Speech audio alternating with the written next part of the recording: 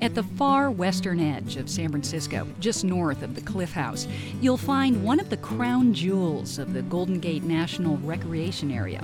It's a winding stretch of coastline called Land's End.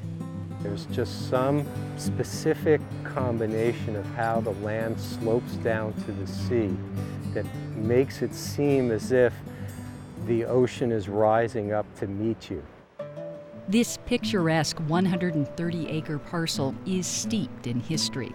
In the 1890s, Adolf Sutro built one of the largest indoor swimming facilities in the world here.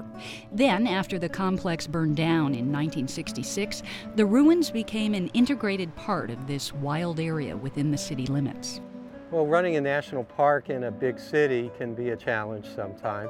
People have probably heard the phrase loving their parks to death, and people can love a place like this to death pretty easily in terms of not staying on the trails.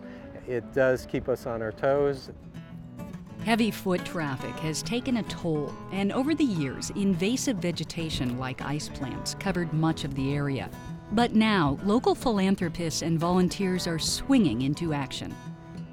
So not too long ago, this area was covered in ice plants. So about a year and a half ago, it was a carpet of ice plant. So what you see here is a mix of plants that we planted and also things that have come up on their own.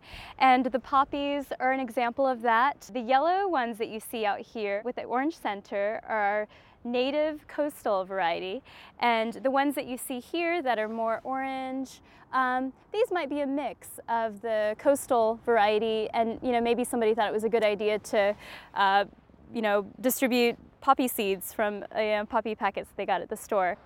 This is one of the most exciting examples of natural regeneration that has happened in this area. This is a plant that we did not observe before we started this project. This is a plant called California spineflower, and this is a rare plant, so it just came out of the seed bank. Once again, natural regeneration happening. You give these sites a chance and you're surprised at what you see. Since 2006, the nonprofit Golden Gate National Parks Conservancy has raised $7 million to upgrade trails, build new scenic overlooks, and plant more than 41,000 native plants here. And they hope to take it even further. Fundraising for improved facilities continues, and volunteers are always welcome for ongoing work on habitat restoration. Absolutely incredible to have this opportunity to bring back some of our natural heritage out here so that people walk along the trails and then they start to connect with the native plants that they're seeing rather than the invasive plants. It's nice to think that the next generation is going to be able to connect with their state flower because they see it as they're walking along the trail.